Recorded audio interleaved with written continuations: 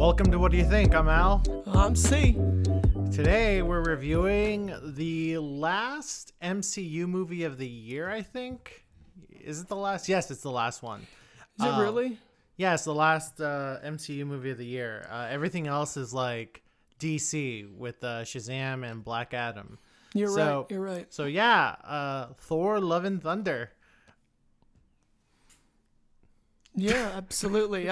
Listen, so I know I normally say something right after that as like a little moment there, but yeah, Thor and Love and Thunder. Cue some sort of 80s electric guitar just blaring out there in the world. Motley Crue. You would have think it Yes. would have been Van Halen, but no, Motley Crue. And it worked.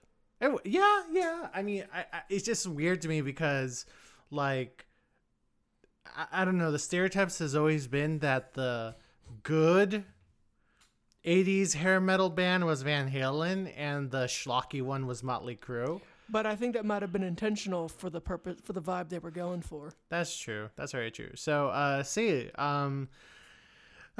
like we did with our Doctor Strange and the Multiverse of Madness review, just trying to start off a review with like, so what do you think about the MCU? It's such Marvel, right? Yeah, it's so freaking broad that like you just gotta find creative ways to kind of get into the review. And I was actually thinking for a while, I was like, well, what can we talk about Thor, or what can we do to open up the conversation about Thor? One thing I realized is the MCU, especially for millennials, it's tied into our childhood and there's no way around it. Even like pre-MCU, when they were still figuring shit out, they haven't fully like reached the unity, so to speak, that they've reached now. So like we've sort of my thoughts on the MCU now, and this is what this movie got me. What I started thinking after we saw it was, I started really thinking about like what are like the MCU movies or the Marvel movies, whether they were part of the official MCU or not, that really stuck out to me over the years, like the ones I really enjoyed. Did you get that at all when you were driving home? No, I had other thoughts on my mind, although it's interesting. Okay, so technically we were minors when the first MCU movie came out, Iron Man. I was 17 at the time, so I can't really say that the MCU was a big part of my childhood. Now, Marvel, in a sense, was. I mean, I distinctly remember begging my parents that I just really wanted to see Ang Lee's Hulk. I was like, I need to see Hulk. I need to see Hulk. I went to see that on my birthday. Really? I actually... Came out around June. Oh, okay. I saw it a little bit after my birthday. And I remember just thinking to myself, like, my dad went like, that was weird. And I was like, yeah, it was weird. I wonder why. So the Hulk movie was something I was really excited for as a kid. And then when I saw it, I think I was like refusing to accept that it wasn't good.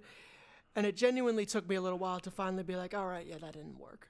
Well, for me, it was more like, even though there was a comic book character, it just had such a different vibe from the Spider-Man movies, or the X-Men movies. It had such a different vibe. And I remember thinking to myself, like why does it feel different? Why does it feel so different? And that's kind of, it's not what started me going on the path of cinema, but it definitely was one of the first things that made me really think about, well, who makes this stuff? In this case being Ang Lee, where I'm like, okay, this Brian guy makes the X-Men movies, this Sam guy made Spider-Man, and this Ang Lee guy made Hulk, and they all feel a little different. So Hulk was one of the first movies where I was like, oh, you should probably pay attention on who's making this. Ironically, the other movie was Monsters, Inc., because it felt so different from Bugs Life and Toy Story that I was like, oh, this isn't the same guy who made those movies. It's a guy called Pete. But anyway, so, but I was thinking like, well, how do we talk about, how do we kind of roll into the Thor Love and Thunder review? And I think, and I know this is going to be kind of the big crux of our review, but... Can we just acknowledge that spoilers ahead? Can we just get that out of the way? I think we might have to. Yeah, we're not going to get into super heavy spoilers until the end. I think we can safely talk about the movie without going into like big heavy spoilers. Sure. But yeah, just to kind of start off to get talking about Thor. See, I think the best question is the biggest question in the sense of, do you like the direction Thor as a character has taken? For me, overall, it's been a net positive, I think. And I say that because it's definitely not what you expected, but I think it's working for me. What about you? Okay, so if anyone's been following the MCU, and in particular Thor, you've noticed that like Thor has kind of taken a bit of a deviation. He started off as kind of your standard proud race noble warrior guy, and you know, I guess you could say the trope is either because writers didn't really know how to approach it, or you know, audiences just weren't into it because Game of Thrones was doing it better, or because Chris Hemsworth, his strength lies in his comedic charisma, his comedic instincts. They decided, starting with Thor Ragnarok, which came out in 2017, that Thor was going to be much more of a comedic character. And to be fair, though, Al, the reason why they decided this is because the box office numbers were not lying about their people's, and for the second movie, critics were not lying about their opinions on the current direction of Thor. That everyone was agreeing that he was the lame one. Or he was the boring one. He was the boring one, yeah, that it wasn't working. And they kind of jabbed at that a little bit at the first Avengers movie. Did they? A little bit. No, he wasn't a joke. He still was like a full badass hero. But they were kind of like, so what are you, a god? Like, seriously? That's what it is? Oh, okay. Yeah, I get what you're saying. And I think the other thing is Marvel realized they had a problem because the lame superhero was also the true inciting incident at the end of the day for the Avengers for a long ass time. That's true. What saved them was that while nobody liked Thor, everybody loved Loki. And that's what saved Okay, them. I'm going to have to hold it right there. I don't think people hated Thor. I just think didn't hate him. I think more that they were just like, well, maybe he's not relatable, or maybe they're not just as into him as they were with Iron Man or Captain America. Well, they realized, because here's the thing. Every one of the other characters had like a thing about them, and Thor was the only one where it's just like, I am just a mighty warrior space Viking, and I'm learning kind of, but it was kind of like all the emotional crux of Thor was coming from Loki, which is typically how superhero movies do it. But there was no struggle. No one could picture a struggle with Thor. It's like, you're a god. What's your struggle? Basically, the thing was that the only way the Thor franchise seemed to be floating on water was basically making Loki the second lead. Which is part of the problem with Thor: The Dark World, was because they clearly just heavily shoehorned in Loki because they realized this franchise's only strength as far as this one. Yeah. By franchise, I mean Thor. I should have. Yeah, the Thor franchise, or the Thor strand of the MCU. Yes. Now, listen. I know you think it's a net positive. I know a lot of people really were digging the direction Thor as a character went, starting with Ragnarok, where he's kind of more of this jokester. He had more in common with Peter Quill, in the sense that he was this boisterous kind of, not a buffoon, but this kind of boisterous guy who kind of got over his head a little bit. My problem always was that they always seem to forget that there was a sincerity to Thor that the movie's respected. And listen, I'm not saying Ragnarok is worse than the first Thor, and definitely not saying it's worse than the Dark World. Oh no, Dark World is considered one of the worst Marvel movies, period. Yeah, I think I've only ever seen that movie twice. Now, but the thing was that Ragnarok basically, and I mean kind of the movie itself, decided, oh, that sincerity of Thor's, let's poke fun at it, right? Now, Joss Whedon did this a little bit in the first Thor, obviously, or not in the first Thor, in the first Avengers movie. Yeah. He kind of forgot about Thor. Well, he didn't forget about Thor, but Thor was kind of left on the side in terms of characterization in Age of Ultron. And again, I understand that, you know, Kevin Feige and the folks at Marvel Studios really just wanted to find something that got people interested in Thor. And there's a mutual friend of ours who said it best. Like, the funnest Thor is himbo Thor, right? And listen, I get it. He's a bit more fun, but to me, it just seemed like it was a little... It kind of made his character a little demeaning. And then, you know, imagine my surprise that when Infinity War comes out and the Russo brothers and the screenwriters of Infinity War, McFeely and I forget the other guy's name. I apologize. I can't remember his name. But they basically are like, okay, let's balance himbo Thor with tragic Thor with noble warrior Thor, right? And then when Endgame came out, they kind of leaned into more comedic Thor because he became Fat Thor. Well, and to be clear, and this part isn't really Taika Waititi's fault. They really, really pushed that. No, hard. yeah. I'm not saying Fat Thor is Taika Waititi's fault. I'm just saying that even though Endgame went into like, okay, let's be more comedic with Thor, they never lost sight of that sincerity, the sincerity around his character. And I was like, okay, this balance I like. Like, I wasn't into him being just a jokester in Ragnarok, but I'm fine with what they're doing with him in Infinity War and Endgame. The fat suit I still thought was a bit too over the top, but that being said, I was still overall fine with it. So that balance of what he was, I was like, I'm cool with this, right? And, you know, then it gets announced that Taika Waititi is going to direct Thor 4, and it's going to be called Thor Love and Thunder. And immediately I thought... okay. I hope Taika Waititi sticks to what they did in the Avengers movies and he just doesn't make him a full practical Joker again.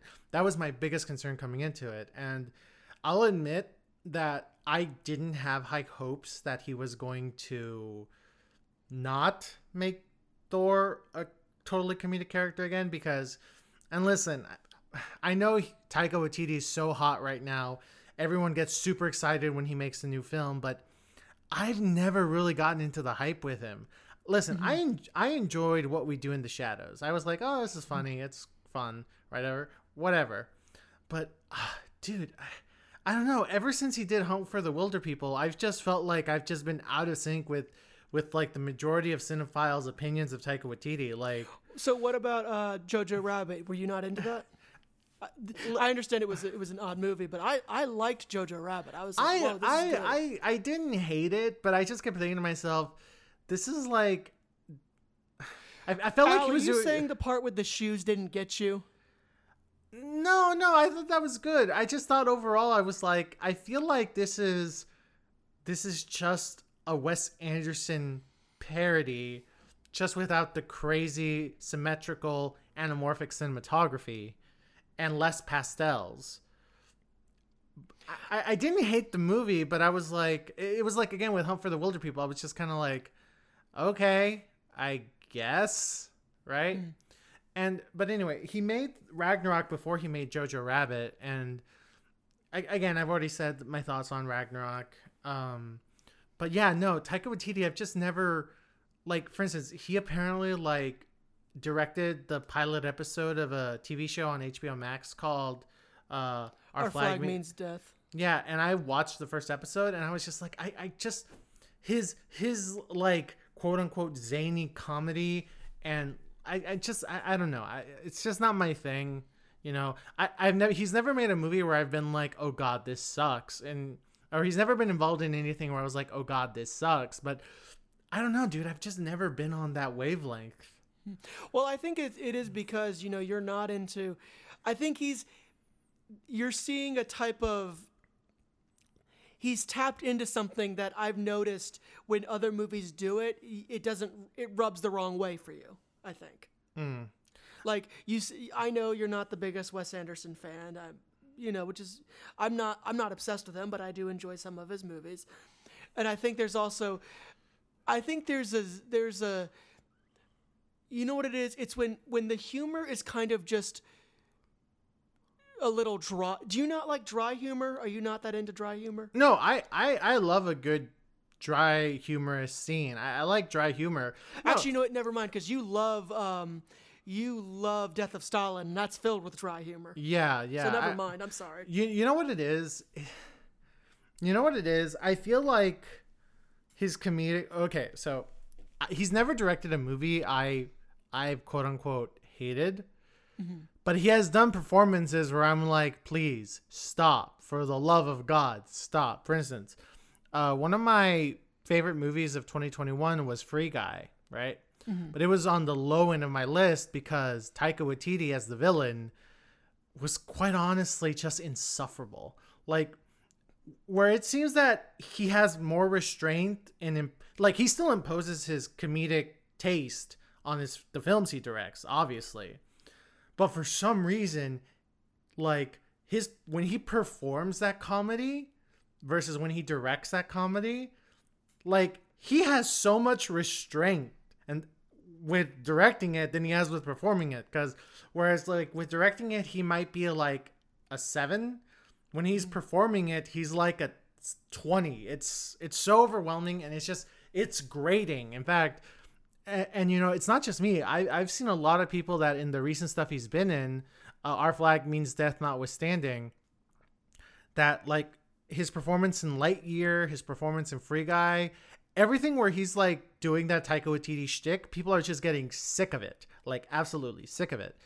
So I think that's what it is mostly, is that when I see him, if he's not directing it, and if I see him, I'm like, he's doing what Melissa McCarthy was doing, like when she was like at the top of the A-list, which was like, oh, people liked that I did this in Bridesmaids, I'm really gonna double down on it, and it just became overwhelming and insufferable. Well, I think, and here's the thing. So maybe but I think what you're acknowledging is you're acknowledging that when he directs things, he's never directed something that you've fully hated. Yeah. So I'm wondering for you, and this is specifically speaking to you, because you've acknowledged that you actually think Melissa McCarthy is a very good actress. It's just not when she's putting on the thing she's known for. Am I right in saying that? No, you're totally right. Like, if anyone here has ever seen Gilmore Girls, which is what got her start, it is. Like, she is one of the best parts of that show, like straight up.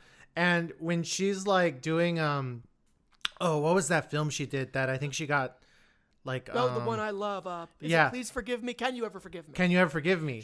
Her performance is amazing in that. Her performance is great in that, and like she did also Word to the Wise. That's a great movie. Yeah, she also did a movie with Ryan Reynolds like back in 2009 called The Nines, and she gives a really grounded performance in that. Like you watch it and you're like, wow, this is really cool. Also, real quick, and we'll get into it later, but she plays a very micro role in Thor: Love and Thunder, and it's a perfect moment. It's great.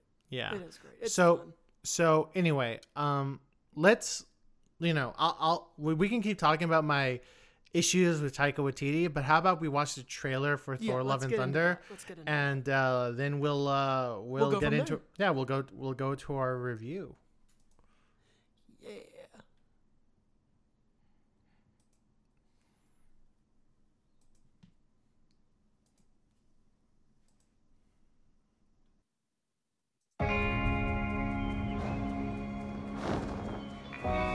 These hands were once used for battle. Now they're but humble tools for peace. I need to figure out exactly who I am.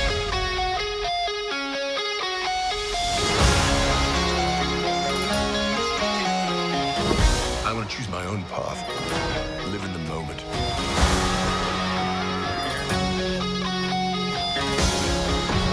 My superheroing days are over. She's got a smile that it seems to me reminds me of childhood memories where everything was as fresh as the bright blue sky.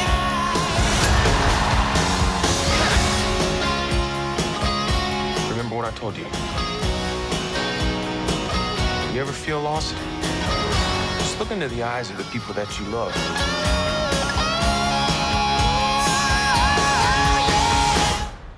Not me. What? Just listening. Sweet child of mine. Ooh, yeah.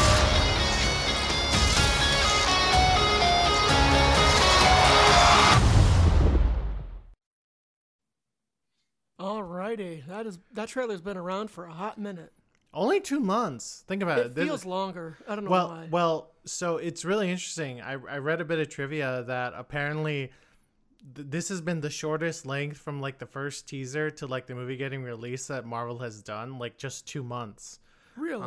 Yeah, they literally released the Thor: Love and Thunder trailer when Multiverse of Madness comes out.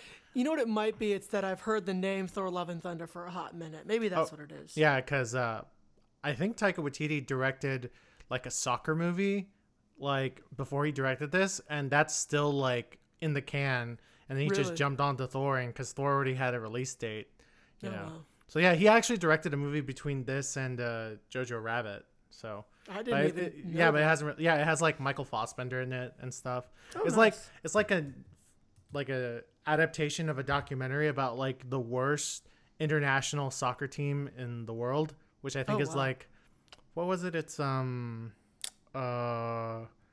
Samoa, I think. Interesting. I don't know. Anyway. So, see, let me ask you. Well, first let's pretty much get into the bit of a plot of what Thor: Love and Thunder is about. So basically, we meet Thor. He lost his fat belly. He's been with the Guardians of the Galaxy since Endgame, yeah. and He's kind of in this. I need to make myself a better person. yeah, he's kind of in a bit of a funk. And while he's been with the Guardians of the Galaxy, in another part of the universe, this guy like meets his god, and basically Played by Christian Bale. yeah, played by Christian Bale. Christian Bale plays this guy named Gore. Meets his god, and he's like, "Tell me, what are your?" Oh, that's another thing. This movie introduces to the fact that there are other gods, and it'll get into that later on. You know, it's funny though that you mentioned that, because technically, Black Panther did that. That's true, but it wasn't the main subject. It wasn't the main subject, but Black Panther did kind of confirm that yes, there are like actual spiritual gods, and then Moon Knight kind of doubled down on that. True. Funny thing, apparently Christian Bale's character Gore was supposed to show up in Moon Knight, but then at the last minute they kind of scrubbed it. Wow. Okay. Yeah. That's interesting. I'm curious to where they would have put him, but either way, yes, Christian Bale playing this guy named Gore meets his god, so to speak. He meets his god, and the god had just killed like some guy who was in possession of this god-killing sword. And to be clear, apparently, because it was kind of like, oh, and that's a thing I defeated the guy that had the god killer. That's why I'm celebrating. Apparently, in the comic, the way this scene happens is very similar to the original comic. Apparently, Yeah. It's not that so different. so pretty much Gore kind of starts hearing the sword speak to him, and in his grief he picks it up, and he gets filled with power, and he kills his god. And he goes like, the sword basically tells him, "Hey, I want you to kill a lot of gods." by And the he's way, Gore's daughter died, so I feel that's Well, Did you say that already? No, I wasn't gonna bring that up, but I'm sorry. but Well, it happened pretty quickly, and that's true. That's true. and it's important to like mention that. I think like he's traveling through this abandoned planet, and he's praying to his god for help and sustenance to save his daughter. His daughter dies, and there's actually this really, really powerful scene where he's lying next to his daughter's shallow grave, and you're like, oh Jesus. Yeah. And that's when he confronts his god, and his god doesn't give two shits. Yeah. And he grabs the god. It's basically this big shadowy black sword, and in a fit of rage, he grabs the god killer and kills his god. Yeah, and It's basically very sword and sandals, and it's yeah, quite, it's quite good. But his sword, the necro sword, I think is what they called it, Yes. basically starts whispering to him, kill other gods, and he goes like, sure thing, no problem. He's like, I have no problem with this. Yeah, so he starts killing other gods off screen, and Thor hears about it, and he's like, I think he's gonna go to New Asgard on Earth. I better go back to Earth to protect it. Now, as these two things are happening, Thor's ex-girlfriend Jane goes to New Asgard because she feels that she hears Mjolnir talking to her. And as she goes near, like where Mjolnir is, so this is actually kind of fun. Obviously, no one can pick up Mjolnir, so even though it broke into a bunch of little pieces, the best they can do is just kind of surround it with glass, keep it protected, because no one can pick it up. Yeah. Anyway, she goes to it. Mjolnir reacts to her, and lo and behold, she now has Thor's superpowers. Yeah. She gains the mantle of Thor. So Yeah, to speak. she's worthy to wield the hammer of Thor. Thor comes to Earth, run into her, and he's like, "Wait, what? My ex has my hammer?" And then it's like Gore comes in, is like, "Well, if I can't kill you, I'm gonna kidnap your kids," and he kidnaps her kids, and Thor, All Jane, the children of New Asgard are basically Yeah. abducted by Yeah. him and his shadow sword. Yeah, so Thor, Jane, and Valkyrie, who's king of Asgard, basically go on like this road trip, this adventure to try to raise an army to defeat him, because that necro sword can again kill all gods, so they're all a little afraid of it. And so that's pretty much the story. Oh, and Korg is following along for some reason. Because everybody loves Korg. I guess so. Korg's his buddy. That's why. Yeah, it's his buddy. So see, I know we talked about this right as the movie ended and we were walking out, but just to kind of reiterate, overall, what did you think about this movie? So I thought about this as I was driving home. I was like, okay, I had to, because sometimes you got to let your thoughts marinate a bit. Yeah. So and I think I mentioned this when we reviewed Doctor Strange, but of the Marvel Cinematic Universe movies, strictly, I'm not talking about anything nothing Marvel related before Iron Man, to be clear. I'm just talking about within this universe of Marvel movies. I'd say either my number one or my number two of the Marvel movies, without a doubt for me, is the first Guardians of the Galaxy. Now, Al, tell me if I'm wrong, but I really think for you, and my number two, for the record, is Iron Man. And Al, I think for you, your number one is either, I'm guessing from what you've told me, is Captain America Winter Soldier. Am I correct in saying that? Yeah, definitely. Okay. And that your number two is probably Iron Man as well? It's either Iron Man or the first Avengers. Okay, yeah. And number three is the first Avengers or something. But what I'm saying is, you and I, we're almost in pretty close sync with our opinions on Marvel, except for, amazingly, where it counts the most, which is our number one slot. They're two, you can agree that Winter Soldier and Guardians of the Galaxy are two very different movies, right? Yeah, very different. Both are good in their own right, but they're very different. Yeah. So with that in mind, I think that's why because I like the first Guardians of the Galaxy so much, and maybe I admit my bias to this, it makes me more susceptible and more interested in the Taika Waititi view on Thor. Wouldn't you agree? Yeah, I would agree with that. I think that's very fair. Okay. So because of that, because I have a more positive outlook on it, I was able to more easily just sit back and enjoy the ride with this one. So then because of that enjoyable disposition, when this movie did something unexpectedly either bold or emotionally grounded, I was more impressed. Because I was already okay with the fact that it was going to be kind of a joyous, funny, I don't want to say schlock, but for the lack of better term, schlockfest. So when this movie and I won't go into them, or we'll go into them later on, but when this movie had genuine emotional moments, I was like, okay, Taika, all right. And again, I knew he was capable of this because of Jojo Rabbit, but the fact that he did that with this Thor movie more than he did with Ragnarok, that genuinely surprised me. So genuinely, I was shocked by the level that I enjoyed it. I think as I'm watching this, I'm like, yeah, it's funny, but okay, now we've got a good emotional moment.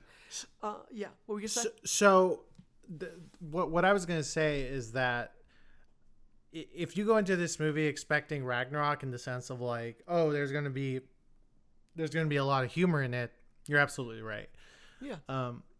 Now, ironically enough, this fixes something that Ragnarok didn't have and doubles down on a problem I had with Ragnarok. Mm-hmm. So, two of my biggest problems with Ragnarok was that they were trying to cram in too many jokes everywhere, not letting scenes breathe. They always had to include a joke.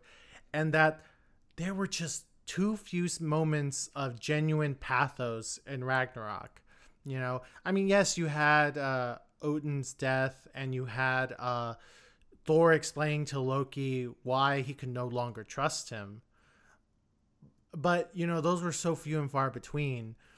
And when you have so few pathos and just so much like, oh, we got to add a joke here about Thor being embarrassed that Hulk punched him. We got to add a joke here about Valkyrie just being a very, very bad drunk. It was so frustrating to me because I was like, I don't mind jokes, but you gotta always have something to make us be able to feel with what Thor's going through. Because hell, his older sister is about to destroy Asgard. It's bothering him, and he's now king, and he has no idea how to handle the mantle, and it's all just kind of treated as a joke. So here's the thing, and you've mentioned this earlier. So Thor: Love and Thunder is basically goes, you know what? We do need to have scenes of genuine pathos. And for the first two acts, it's mostly all regulated to Christian Bale's Gore character. Mm-hmm. And then so it's like 80% him, and then maybe 20% Natalie Portman as Jane Foster. Those are the only two characters that are getting actual emotional moments, scenes of sincerity, of them going through trial and tribulation. Mm-hmm. They're not just there for jokes. Mm-hmm. So it's just the two of them for the first two acts. And then by the third act, without getting into spoilers, in the third act, finally, Thor gets to have some actual development and serious emotional moments. And it's good. They're good. And they're good, right? It's good. And you're like, oh, great. So Taika Waititi knows how to do this and can include them in his film, in his Thor films. Does it make you madder or more upset then that he knowingly took that long to do that? In the movie or in this movie, because this movie basically is now saying, now we know, he really knows how to do those, and he waited a really long time. Did that annoy you? Okay, so Thor: Love and Thunder fixes that problem with Ragnarok. Sure. But then Thor: Love and Thunder decides, hey, you know how we put 4 jokes in every scene? Mm-hmm. How about we do 8 jokes in every scene, 10 jokes in every scene? And he doubles down on the comedy, right? And the worst part is he goes okay, where can I surround most of my comedy around? Oh, Thor and Korg, and then Valkyrie. So Thor is still mostly there just to either be the butt of a joke or to make a joke or to participate in a joke. And it's just so freaking frustrating because this is a Thor movie, you know? Listen, Thor shouldn't be the funny sidekick when he's supposed to be the lead of a Thor movie. And I was just so frustrated for the first 2 acts because I'm like, everything about him is a joke. Like the whole thing, even him explaining how he feels about Jane to Jane, right, is in the midst of him being a joke in the sense of like, oh, he can't talk or he has no idea the right words to choose. You know, he's stumbling on his words, right? And it's just so frustrating. And then the 3rd act hits, and we finally get the balance of Thor of, oh, he's funny. He's supposed to be a funny character, but he's also a noble warrior. We finally get that in the 3rd act. And I was just like, why couldn't we have this for the entire movie? Like, why did you think you were going to lose running time for a joke if you made him a bit more serious? I don't understand, because Taika Waititi is a co-writer and the director of this. I just don't understand. Because again, you see it in the 3rd act. You're like, okay, this is the perfect blend of comedy and pathos. But why couldn't you do this for the previous 2 acts, right?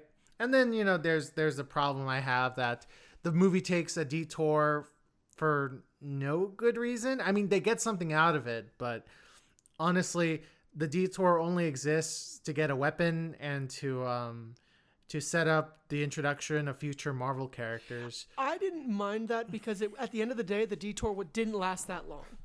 Well, I mean, it was a good chunk of the 2nd act. It felt like 20 minutes, which I know is a good chunk, but yeah, because this movie's under 2 hours. This is true, but it just, and you also had to establish, we needed to finally see the world of where all these gods are coming from. Like, all these gods are dying. Well, where are they all coming from? Or where, like, we needed a place where we saw a bunch of them together, and I was okay with that. Okay, so I'm glad you brought up gods dying because, and this isn't necessarily a Taika Waititi critique. This is just a Marvel Studios wide critique. Mm-hmm. So all our heroes call Gore the God Butcher because he's been killing a bunch of gods. Mm-hmm. But here's the thing. You only really see him kill one god, which is the god in the prologue. Mm-hmm. Everything else, it's either the Guardians of the Galaxy telling you he's killed people, Thor telling other characters he's killed people, or him telling other characters that he's killed gods. You only see him kill one. And I'm like, again, this isn't a Taika Waititi critique. Marvel is so bad at this where, like, to establish, like, how bad a villain is, they just have characters talk about it instead of showing it. You're right. Marvel does this a lot. They really do. Like, they did this with the villain of Guardians of the Galaxy, Ronan the Accuser. Right? It's like, oh, he's such bad news. He's crazy. He's this. And you're like, you don't really see it. You just see him want a stone, but you don't really see him be like the genocidal maniac who wants to kill an entire planet. I guess I disagree with you on that front because they made the performance that was given in that villain role was so just over the top and bloodthirsty that it kind of made up for it for me. Okay. Okay. Well, you also got the Dark Elves. You got no. That's the big one. Is the Dark Elves, where it's literally like, even though you can tell the actor playing the Dark Elf leader is giving it his all, man, it's like we're just being told how scary they are. No one gives a shit otherwise. Or how about like? No, you're right. I agree with that. Or how about like we only find out Ego is the bad guy in Guardians of the Galaxy Volume 2 after he says, "Oh, by the way, it kills your mom." Yeah, there you go. That's a bad one. Hell, even in Black Panther with Killmonger, we just see the amount of kills he's had. Yeah, Killmonger. Like, oh, he's a badass warrior who's going to be big trouble. Why? Oh, they just pull up a screen with like his confirmed kills when he was like a special ops for the United States government. This is a Marvel problem, and they continue this with Gore. Where it's like, in order to establish how bad news he is, instead of showing him killing gods. They just have characters talk about how he's killed gods. It's odd that they knew not to do this with Thanos, so you'd think they'd start not doing it with other villains. I know, that's the crazy thing. You think after Infinity War and Endgame, they'd stop doing this. It's like, okay, because they dedicated, because they realized what was the genius of I don't want to go say genius. What was really smart about the two, I'll just say the Thanos Avengers movies, was they realized the first one, they realized Thanos had to be the protagonist, and that was so smart. That was so, or not the protagonist, but he had to be the main character of that one, because they realized Marvel fans have been waiting so long. If we don't really deliver on this with him, like, we're fucked. So they understood that with that one. And then, for the second one, they did him decently, but they realized, okay, now we have to have the Avengers kick his ass. But that's the thing, is like, for some reason, after those two Avengers movies, Infinity War and Endgame, they didn't figure that. They decided, but now we can go back. It's like, wait a minute, no, that worked, guys.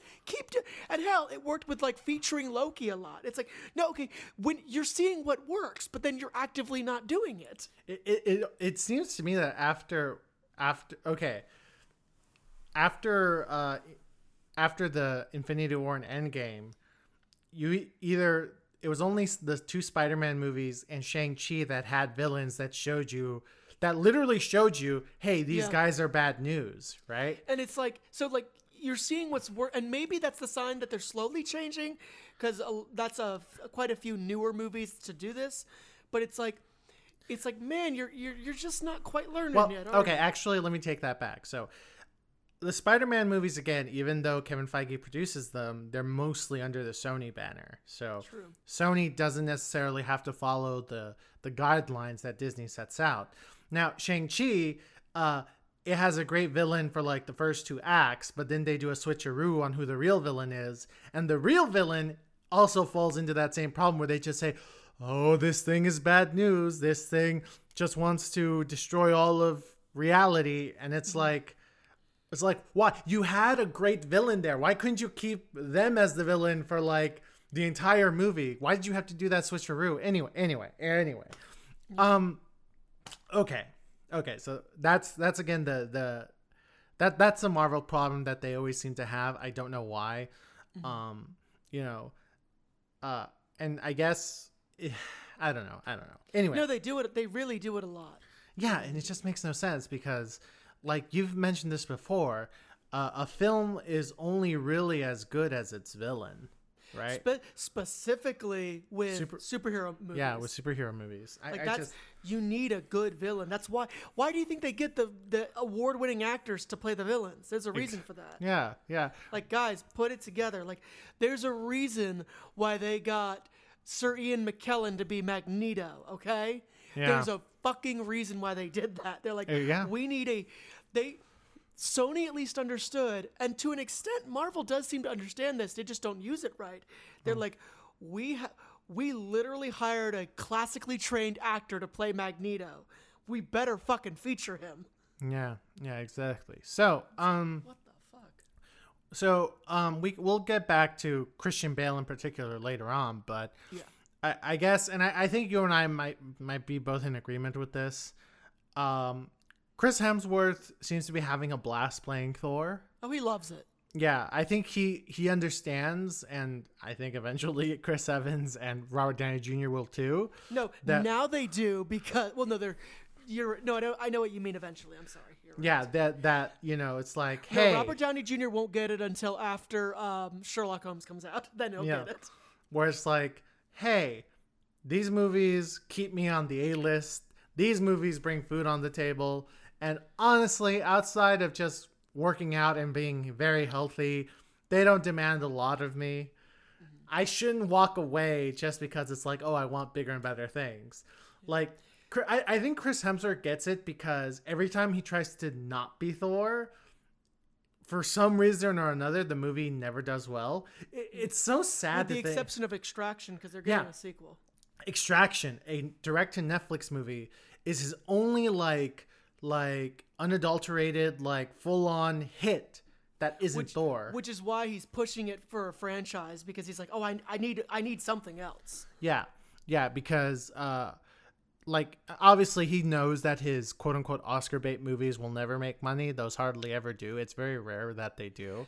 Honestly, the only one of the only actors to break away from the Marvel grip fully, Scarlett Johansson. Yeah, but she was sort of A-list right before she did Black Widow, so she had. Yeah, because remember, she was in Vicky Cristina Barcelona. You're right. No, she was in a Nolan movie. She was already critically pretty beloved. You're right. Yeah, exactly. And so Chris Hemsworth gets that, like, hey, I probably shouldn't be like, oh, I don't want to do Thor anymore. That would not be financial. Like, he has like what? 4 or 5 kids now. He has a lot of kids. He has a lot of kids. He has mouths to feed. And multiple. He has a home in Australia. He has a home in LA. And does he have a? I think he has one. I think he has one in. Does he have a condo in London or something? I don't mean to sound like creepy, like I'm stalking him, but no, like, I think he has a condo in like. Is his wife from Spain or Brazil? He has wherever a house. His wife's from, they have a house or condo. They have a house there. So he has at least 3 properties that he has to Yeah, also so take care of. he but you know, there's that benefit that he obviously has fun playing. I mean, obviously this is the role that made him a household name. He's having fun with it. Even though I've complained about Taika Waititi turning Thor into a comedic character, it's very obvious that it wouldn't have happened if Chris Hemsworth didn't okay it. Chris Hemsworth seems so much more comfortable playing Thor in a comedic way than he ever did playing him seriously as a warrior or... Well, as an actor, it is probably even the slightest.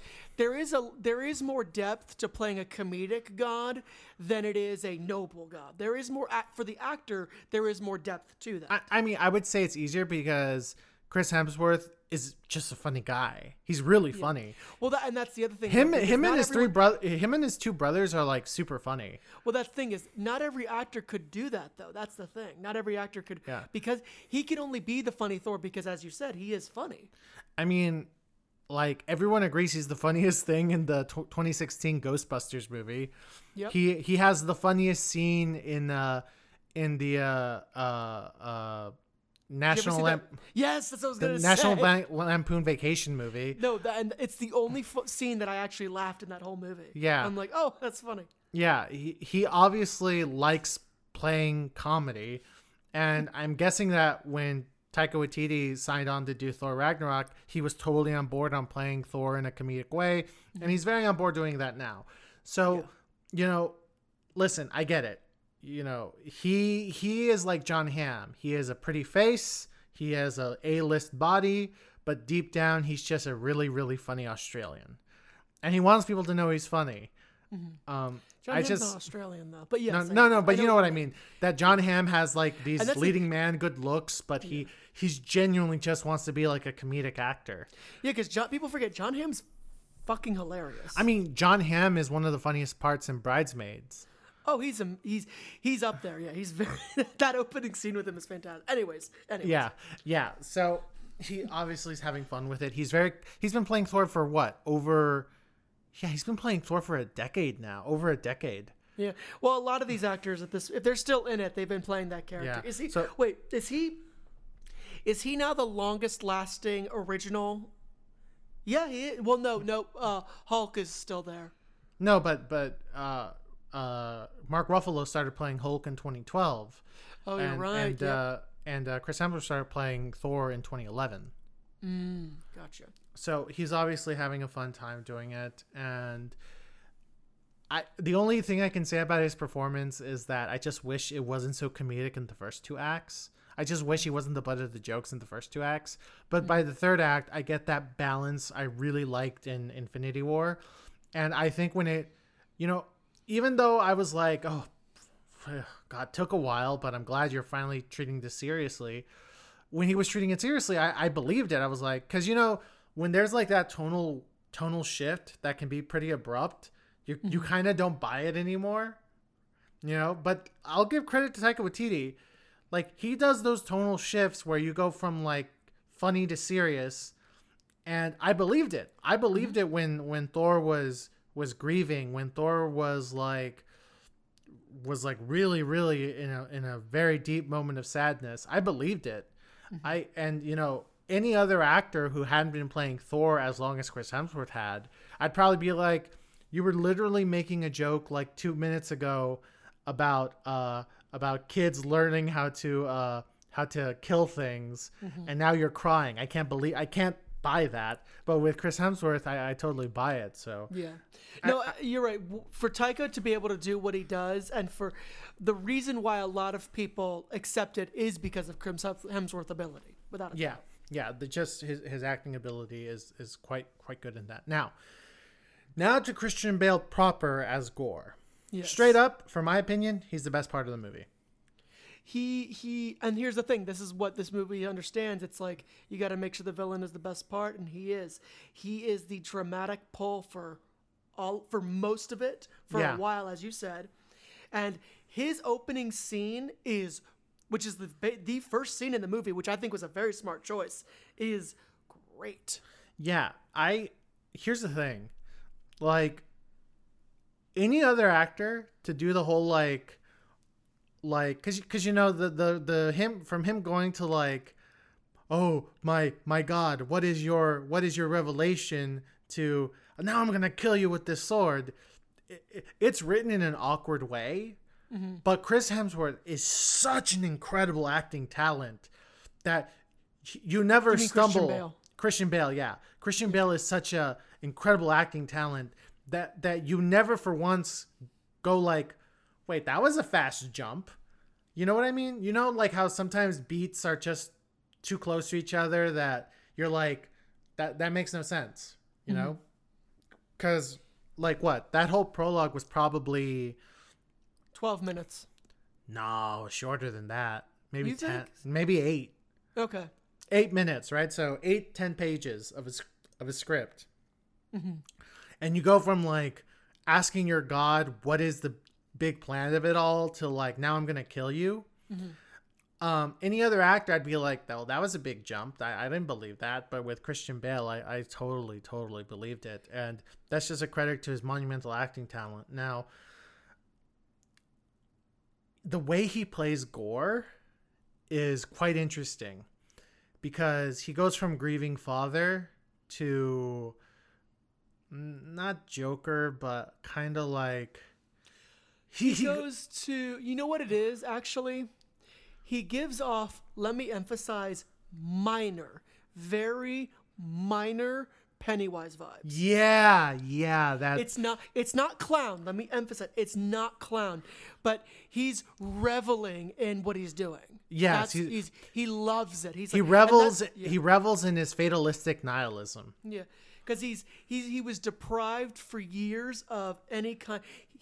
It's kind of like he was at the bottom, and with literally what is the equivalent of a cheat code, ended up at the top so suddenly, and he no longer has the one thing that kept him trudging along at the bottom. So suddenly, when you don't have that, suddenly his original identity is gone, and he handles that really well. Yeah. It's like, all right, I'm gonna embrace this fully. I'm gonna go with this fully, and it's almost like his original character, Christian Bale. It seems like he came up with this like, all I am is a dad, and now that I'm not a dad, what am I? Well, now all I am is gonna have a good time doing what I want to, doing this one task. Yeah.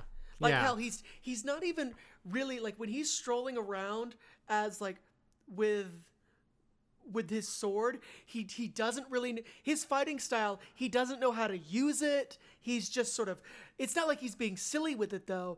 It's just like, he'll literally just, instead of carrying his sword properly, actually, you know what it is? You know what he walks like? You've seen Seven Samurai, right? Yeah, that's exactly what I was gonna say. He sort of goes around like, what's that character's name in Seven Samurai? The seventh samurai who isn't really a samurai. Yeah, he walks around like played by that guy. Toshiro Mifune. Yeah, he walks around like Toshiro Mifune with this incredibly powerful weapon, and it works. It really works. He basically drags it, which is what you're not supposed to do with any sort of sword. But anyway, it really is one of those things where I'm like, wow, Christian Bale is really giving it his all. Yeah. And listen, I think you would agree with this. So you know, there are a lot of times, especially in Marvel movies, Also, where I know people. Sorry, I know people were like a little mad that he didn't quite look like a Gore in the comics. Guess what, guys? These movies never quite do that. So let's get over that. yeah, you know, I can always tell when a Marvel movie does it, but I guess because of, the pandemic and, scheduling, it was pretty obvious that I don't think Christian Bale was ever on the same set as Chris Hemsworth. He may have been for a fucking week, but for the most part, he was not on the same Yeah, set. so basically the way the shots are designed is they do it in such a way where, like, very rarely do you have Gore's face and Thor's face in the same frame. Yeah. So that's when that's the biggest tell of like if their full bodies are there but they're moving, that could always be a stunt double. Yeah. But if you have like a medium shot and you make sure that one or the other's face isn't in there at the same time, that means they weren't on set at the same time.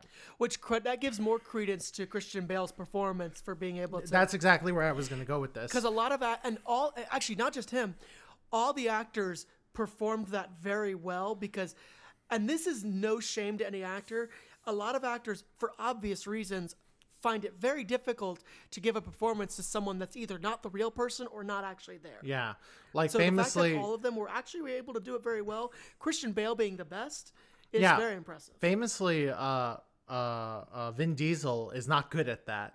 Oh, which horrible. And we see it. Yeah. Imagine you get into a big argument with The Rock. The Rock doesn't want to be on set with you. So now you have to act like you're talking to him with a stand-in or over walkie-talkie, and it just doesn't work. No. Anyway. So yeah, Christian Bale is doing a bang-up job as Gore. The writing may not be super strong, but it's just so elevated by Christian Bale's performance that, I doubt he'll ever be like in the upper echelon of Marvel villains, but he's definitely going to be in the conversation of like top 10 because he's going to be in the top 10 based on his performance alone. Right. And I'm just, it's always good to have Christian Bale in a comic book movie because you always know like he's not going to. Oh, sorry. Never mind. I misunderstood. Yeah. He's not going to like just sleep through it, which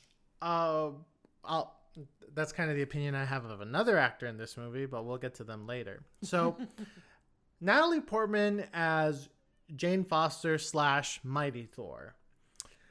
It is very apparent she had a lot more fun making this than she did making The Dark World.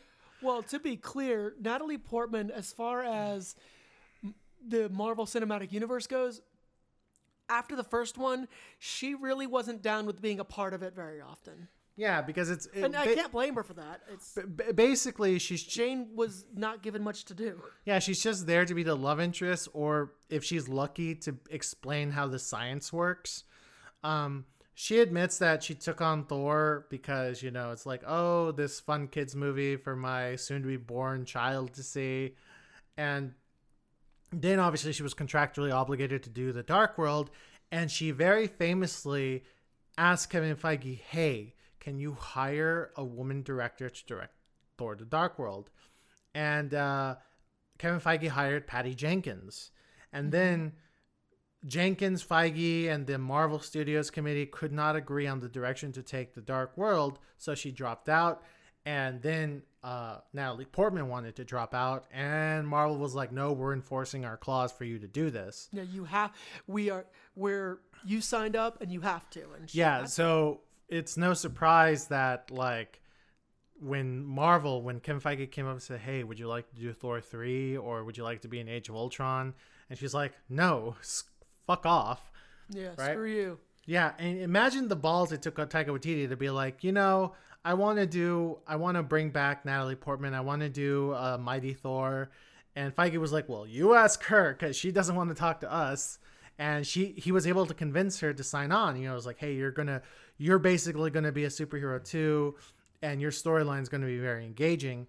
And listen, everything he probably pitched to her to bring her back, it is on the screen. And very rarely do you see that, You always get a pitch. Actors always talk about how like, wait, we were pitched this and that didn't end up happening or that didn't end up making it to the final cut.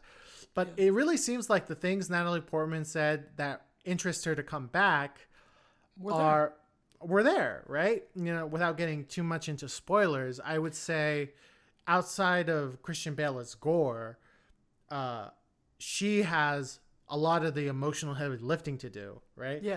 Well, definitely when it's kind. Here's you know what it is. I just realized Gore holds the first half of the emotion, and then at the halfway point of the movie, that literal emotional torch is passed to Natalie Portman. Yeah, and she does a really, really good job of handling it, and Oh yeah. like really, really good. Like you believe it, And again, I may not be Taika Waititi's biggest fan, but at the very least, he knew that. Oh, okay. He falters a little bit, like at the end of the second act, but he usually treats the trials and tribulations Jane Foster has as serious. He falters a little bit at the end of the second act where he makes a joke that I was like, oh, really? You're going to joke about that? But, for the most part, he keeps it as serious and as somber as it needs to be. Now, to the Thor aspect of it all. Holy fuck, Natalie Portman got jacked. No, yeah, listen, Natalie Portman, it's actually funny. I was going to say, like, both her and Christian Bale have gone through really shocking and incredible body transformations in different movies. Christian Bale has definitely done maybe quite a few more is more known for doing more intense ones. But people forget Natalie Portman did Black Swan, and the shit she had to go through physically to do that, my God, was intense. Very intense. Biceps are. Here's the funny thing. Obviously, they couldn't make her taller. Natalie Portman is famously a very, very short woman. Yeah. But it's so funny to see this short woman with just massive biceps. And it's like, wow, you get it. You knew that you had to be built to be Mighty Thor. And it works, Yeah. She I don't know what she did, but damn, she worked hard at it. Yeah, because it could have been, it would have been so easy for her to look ridiculous in the Thor outfit. It really would have, because she's a tiny petite woman. She's a petite person, yeah. Right? But she makes it work. Credit to her that you never look at her and like, oh, you look like you're cosplaying your boyfriend. Yeah. No, she was, because that's the thing is at that last scene in the trailer when people saw her hold it and they saw her muscles, everyone was like, holy shit. Yeah, it's like, wow. And everyone knew it was not special effects. You could tell in 2 seconds. Yeah, you're like, wow, Chris Hemsworth wasn't the only gym rat in that production. Nope. And, kind of also talking about how they portray her relationship with Thor, I would say that's one of Taika's strengths in this, is that there's a montage that shows us how their relationship was between Thor: The Dark World and the end of Age of Ultron. We kind of see a montage of what that relationship was like. And I gotta say, I was very, very happy. I was like, wow, yes, it leans a little bit on the silly comedy, but this genuinely feels like how their relationship would have been like, that we never got a chance to see. Because we never understood why they cared about it, why he was in love with her. Yeah, because, he's still with her during Age of Ultron. It's just that she's not in the movie because Natalie Portman said fuck off. Mm-hmm. But we see so little of them just being lovers that I was like, even though they had good chemistry in the first one, I was like, well, when he goes like, oh, Jane's the best. I love Jane so much. And I'm like, okay, I know you guys have great chemistry, but I really don't buy that you guys are in love with each other. And that little montage was like, oh, I totally see how they were in love with each other. I get it. It's sweet. It's such a nice little moment. Natalie Portman, Chris Hemsworth, they milk that chemistry for what it's worth. Yeah. And Taika Waititi genuinely directs the hell out of that. And whoever edited this movie also edited the hell out of that montage. It was very sweet. I really liked it. Mm-hmm. It was. Yeah. Now, on to Tessa Thompson as Valkyrie. Yes. Did you get the sense that she really didn't care to be there? No, I thought she enjoyed it. I didn't get that at all. I just felt it was more of the same of what she was doing in Ragnarok. Being drunk, being cynical, and, just being snarky.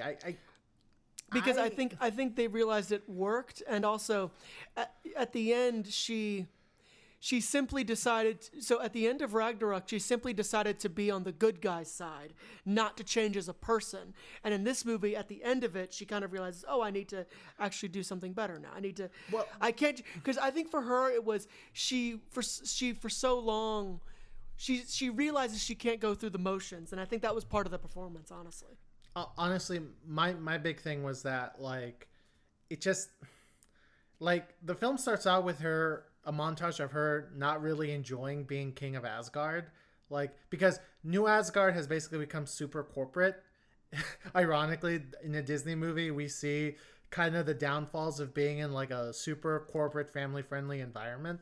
Mm-hmm. But it seems like her whole thing is kind of moving on past being king of New Asgard. Mm-hmm. And then it kind of goes to Korg literally telling her, oh, you're just sad because your lover died by Hela's hand when you guys went to try to kill her. Like, in that flashback we saw in Ragnarok, and she goes like, yeah, that makes me sad.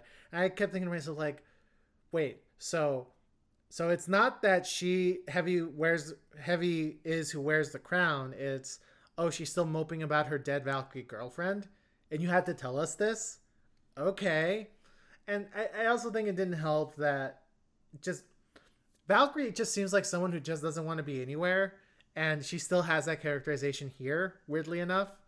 And then at the end, they basically give her something to do to be happy about herself, and I was like, well, I like that her character has direction now. I just wish it had direction during the first 110 minutes of the movie, but I don't know.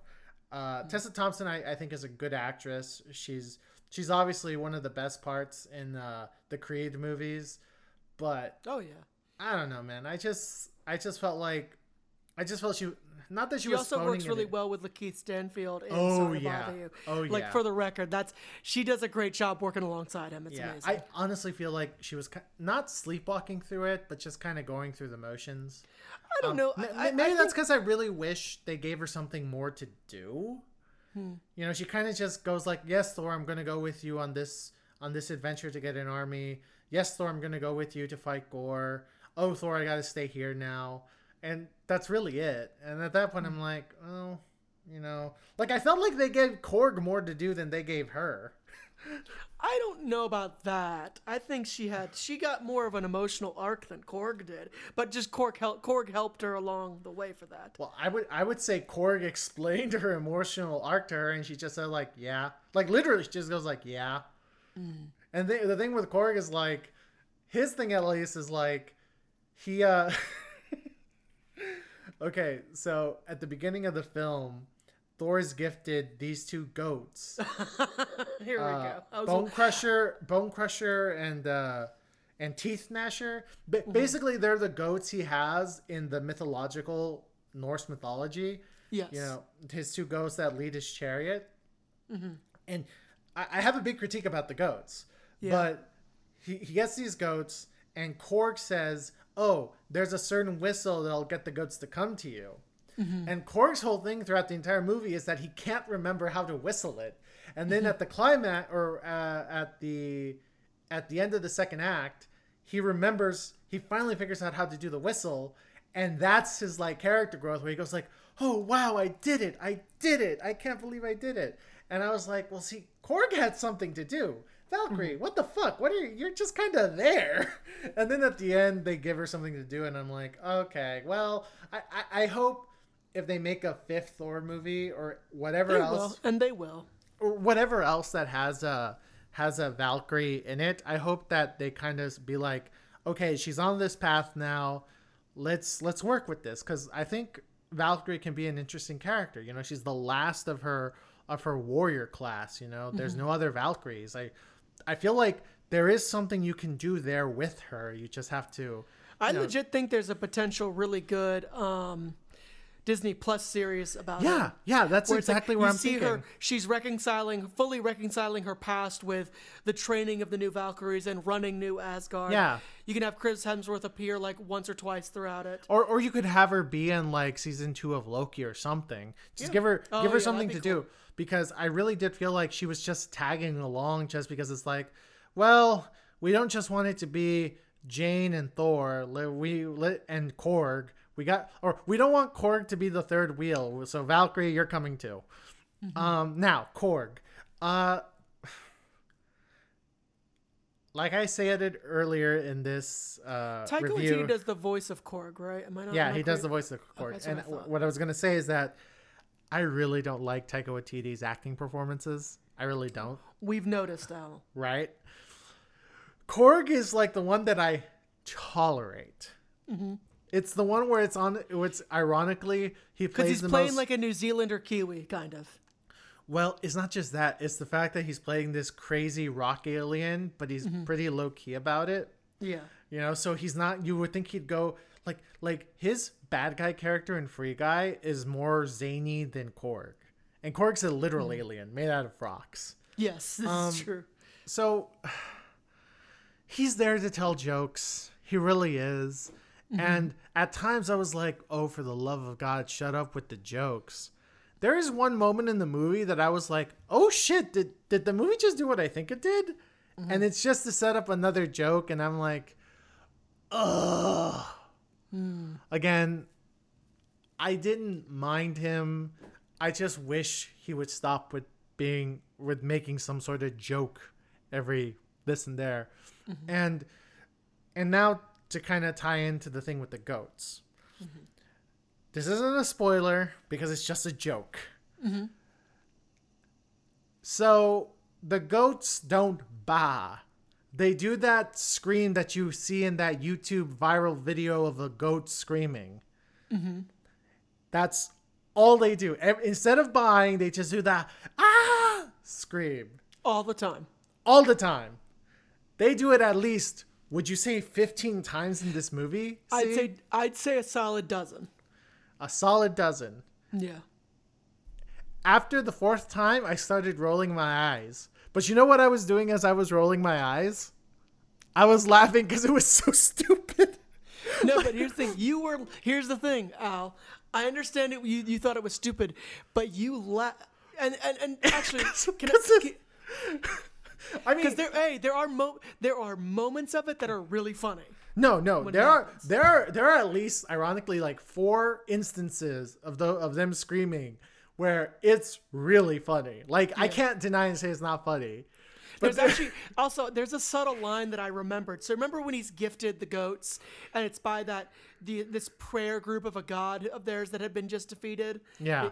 So Thor saves them, but he destroys their temple in the process. And so the leader of these, devotees to a dead god, like they're kind of like happy that Thor saved their life, but mad that he saved their lives, but mad that he destroyed their temple. So they give him a gift, and they give him the screaming goats as like a gift. And the leader of the devotees, or for the god, he says something really funny. Which, by the way, I pointed out to Al in the theater. The leader of them is played by an actor who was in Game of Thrones. He plays one of the maesters, the one that helps. The bad maester is the only way I can say it. Like sort of the one that's a little creepy.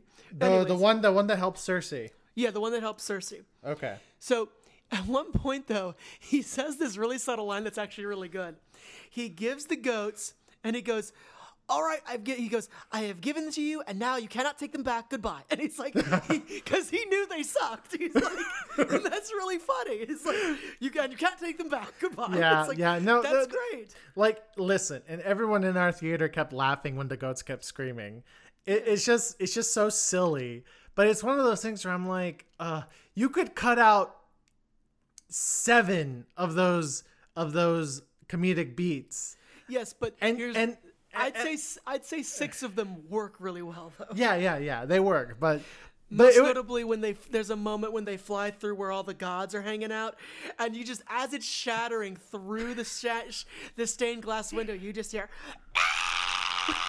No, that was the thing. When they come in, like because when you're watching a movie and there's just such an obvious setup for a joke that you know what the joke's gonna be, and I was like, they're gonna come in screaming. They're gonna come in screaming through the glass, and I was like, that's what they're gonna do, and they do it, and I still laughed because it's just like there's just some jokes, there's just some things that no matter how many times you see them, even when you know it's old and like worn out, you still laugh. And so I have to admit, there's another sequence of jokes that you liked the entire time. Okay, and that's Thor's relationship with Mjolnir, his hammer, and his new axe. Stormbreaker.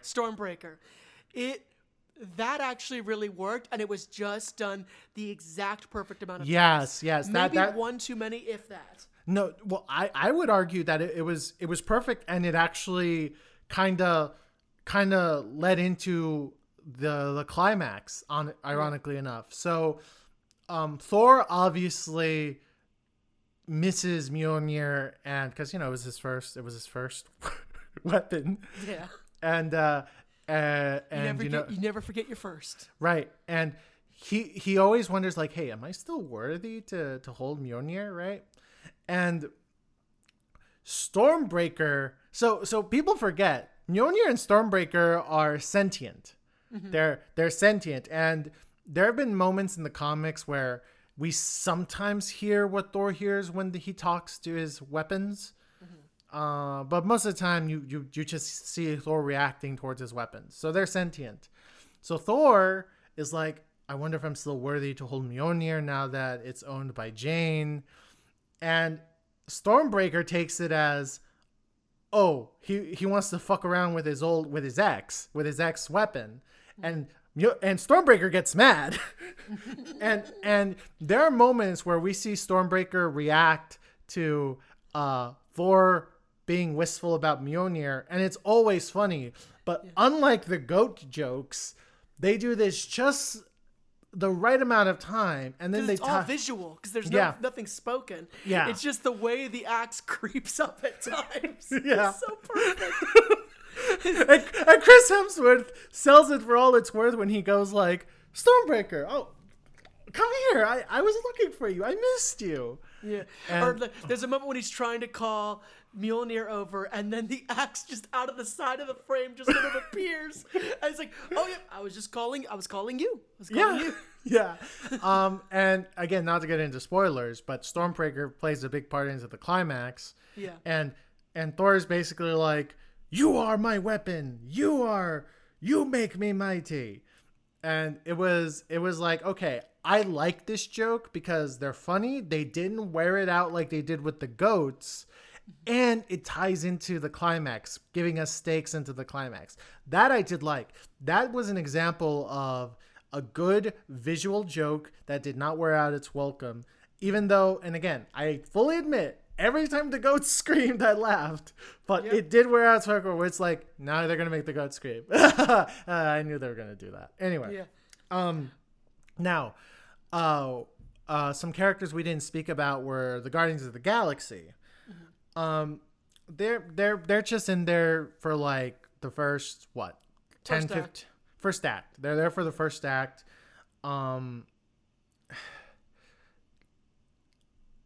It bums me out that at least in this regard. So at the end of Endgame, we were promised Guardians of the Galaxy adventures with Thor and the Guardians of the Galaxy, the Asgardians of the Galaxy, right? Mm-hmm. We were promised that, and I remember the moment Endgame ended, and I was walking out of the theater with the guy I've seen it with. I turned to him and I go, it's either Thor's gonna leave in the first 5 minutes of Guardians of the Galaxy movie, or the Guardians of the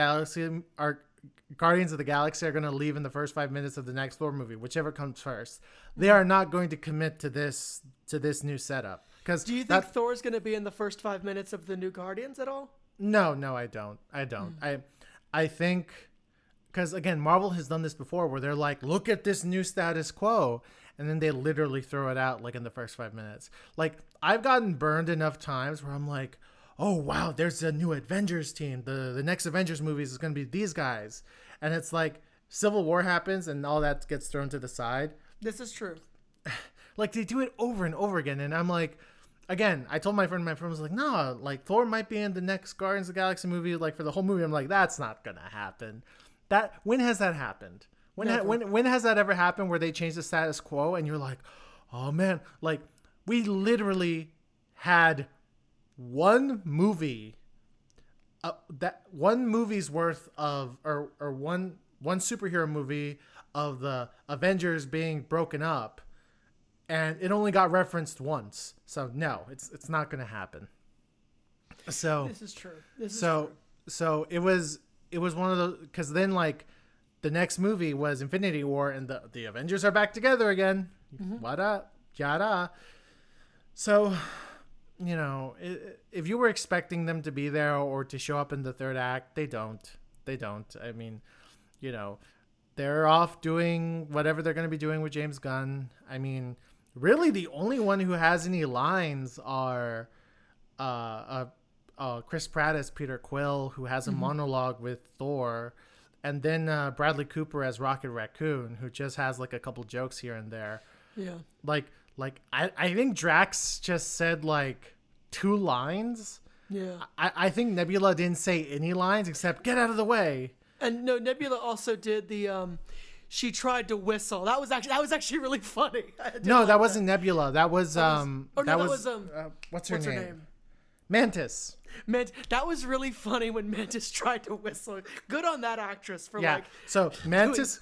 No, Sean Gunn is back as the Ravager who now wears Yondu's like a fin on his head. Yes. So I was really mad that Sean Gunn wasn't in Infinity War or Endgame, because I was like, hey, he's the Guardian of the Galaxy now. But then he's here and I'm like, okay, great. And he has one of the funnier jokes of the movie, which he sells it completely, where where Peter Quill tells him, hey buddy, you can't be making big decisions like that. And then he gives him the punchline and it's just so funny. And I was like, okay, so yeah, they're there for like the first 10 minutes and it's fun. You know, they don't do anything to set up Guardians of the Galaxy Volume 3. So no, which I've seen some photos from the set and I'm intrigued. I'm intrigued too, but I was just kind of surprised. It just felt like such a logical way to be like, oh, what are the Guardians of the Galaxy going to be doing? But also, apparently there's going to be a Christmas special of some kind. With yeah, Guardians. so the Christmas special is going to set up Volume 3. Is it a full in-theaters movie or is it a Disney No. It's like a 30-minute Christmas special. Okay, and it's going to set up the movie. Gotcha. Yeah. It's going to set up Volume 3. So yeah, that's the Guardians of the Galaxy. Finally, we have Russell Crowe as Zeus. Yes. Did you like his Zeus? Absolutely. I thought it was fun because, and actually the casting choice makes sense too when you really think, obviously. But I liked his Zeus because Russell Crowe also, contrary to what people think, well, no, people forget Russell Crowe is capable of actually being really funny. A great example of this is The Nice Guys, where he's really, he's got a subtle humor to him and he plays it quite well in this. Yeah. For like the first 5 minutes when he's on screen, I was kind of iffy on his accent, but then I realized, oh, he's just doing an exaggerated quote unquote Greek accent for comedic effect. And I thought it was funny. Mm-hmm. I will say though that so he's basically the central part of the detour, which is Thor, Jane, Valkyrie, and Korg go to like this plane of the gods where they all get together to try to convince them to form an army to beat Gore. And Zeus is like, no, we're not. That's stupid. My biggest problem with that scene in general was just the fact that you could have gotten rid of it and the movie would have been exactly the same. Mm-hmm. I was totally expecting Gore to show up and be like, sup bitches, I'm about to kill a bunch of y'all. But instead they're literally just there just to pick up one of Zeus's thunderbolt. Yeah. And it's like, well, you could have created a different type of scene that would have been more interesting than just, having Chris Hemsworth in front of Russell Crowe, and Russell Crowe gets him naked and we see his butt cheeks and a Loki tattoo that he has. And again, it's funny, but it's like, I don't know. I just felt like they could have done something to kind of make that be more relevant to the story, in the sense of like, whatever we do here will obviously affect how the climax turns out. And it's only very tangible for me. It's very minor. Like, oh, so he has a thunderbolt in the climax instead of just his hammer and his battle axe. But that being said, again, Russell Crowe is obviously having a blast doing it. I have never seen a fat Zeus before. And I gotta say that it's like, I don't know, like literally his chest plate has a gut on it. So yeah, it was interesting, and I think that's because both they leaned into it, because I think they realized we can't ask Russell Crowe to muscle up for just this small of a role. No, Yeah. He's not going to agree to that. yeah, Which is fair. yeah. Really. So, but again, I would say like he's not like the most offensive thing in the movie. He's fun. You're just going to be like, well, that was kind of meaningless, for the most part. So yeah, I think we've covered most of everything with Thor. See, how about we give our ratings and then we kind of delve into spoilers for a bit? Sure. So I was thinking about what this was, and I remember I told you what my rating was for it in the theater, because I was just off my enjoyment of it. And here's where I'm at now. This movie is what I'm gonna. So this is a fun movie, but for me, when you're at a live baseball, have you ever been to a live baseball game where the plates are loaded and a home run is hit? Yeah. To me, at the end, it felt like that. And let me be clear. What I mean by that, it's as if the bases were loaded and the guy struck out the first 2 times, okay? And then at the end, he does hit it, and it's just enough to get them across. So, and that's the most fun you can have. At the end of the day, is it a flush experience? No. Why? Because somehow the team that hit that amazing home run lost somehow. But it's a home run fun. That's what I give it. Home run fun. It was so great, so enjoyable. Also, one other thing I want to add is that this had some of the coolest fights that I've seen in a Marvel movie in a long ass time. But we'll get into that a little later with spoilers. Okay. But because of that, I can't give it a full flush, because I do see some of the problems with it. But it's a home run fun. Also, for the record, you should see this in theaters. And I liked this more than Ragnarok. Okay. This to me is a Taika Waititi Marvel movie. And what I mean by that is that if you are really vibing with Taika Waititi's sense of humor, you're going to love this movie. If you love Taika Waititi and you love Marvel, you are going to absolutely love watching this in theaters.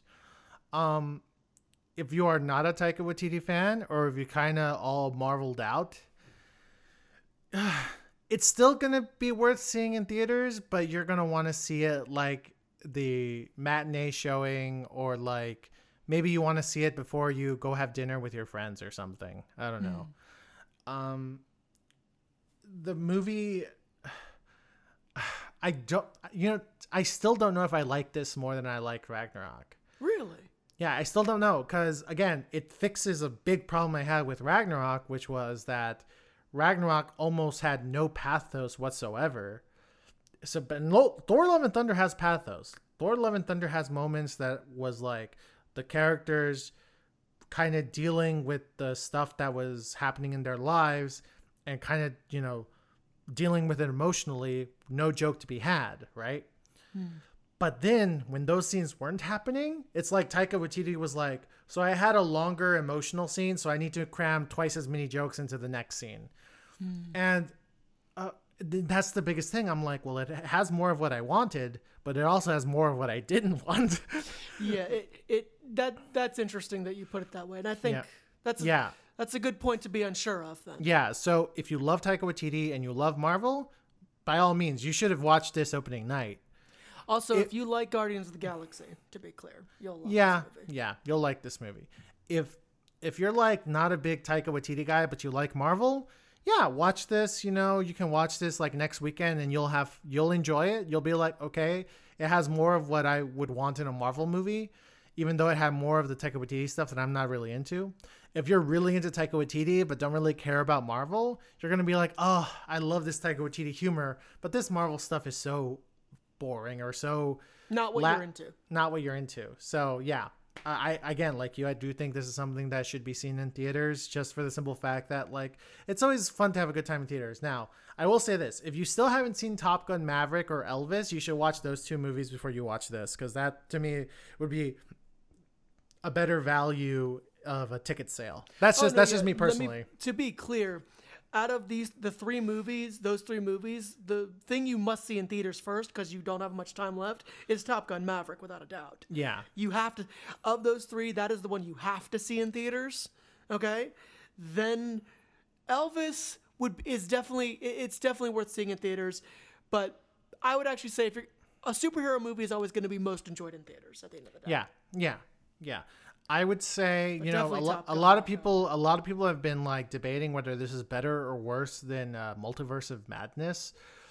I would say Multiverse.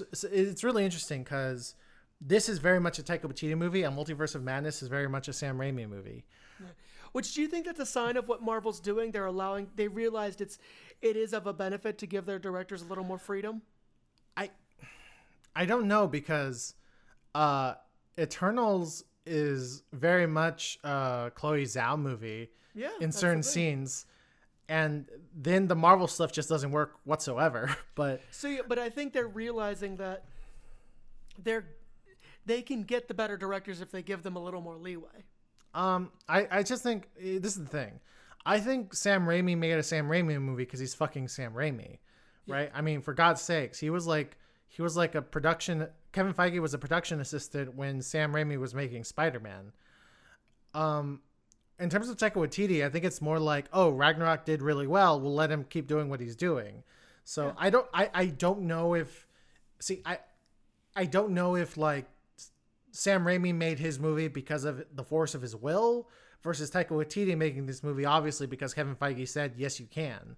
Mm-hmm. That being said, I would say that I liked Multiverse of Madness more just because Elizabeth Olsen is a better villain and just has more to do, and B, the Sam Raimi stuff in there really works. And I'm not like a huge Sam Raimi super fan, but when you watch Multiverse of Madness, you're like, fuck me, I haven't seen Sam Raimi do this stuff in years. Oh, it's so much fun. See, right? So you know how you said you weren't sure whether you like Ragnarok or Love and Thunder more? Yeah. I don't know if I like Multiverse of Madness or Love and Thunder more. I don't know which one I'm at on that. Because the thing with Multiverse of Madness is Multiverse of Madness had this inherent weakness of, at the end of the day, we agreed that it's a Scarlet Witch movie and not a Doctor Strange movie. Mm-hmm. This is still a Thor movie at the end of the day. So okay, that was a major problem I had with Multiverse. Let me put it to you this way. I much preferred the Scarlet Witch stuff in Multiverse of Madness versus the Thor stuff here. So Scarlet Witch over Gore is what you're saying? Thor. Oh, Thor. Because remember, sure. I'm not a big fan of comedic Thor. No, I know. But I really liked what they did with Scarlet Witch. Yeah, no, I think obviously what they did with Scarlet Witch needs her own something, whether it's a movie or she had WandaVision. That's true, but now I think they would be very smart to be like, you know what, we're gonna give her a movie, like or something where it's genuinely she is not sharing anything. It's genuinely just her, because I think they have a real, from a money standpoint, I think they've got a real cash cow with Scarlet Witch. Like, they just need to do a Scarlet Witch something, like a full-on Scarlet Witch's adventures. Like, I think that would really benefit them. Yeah.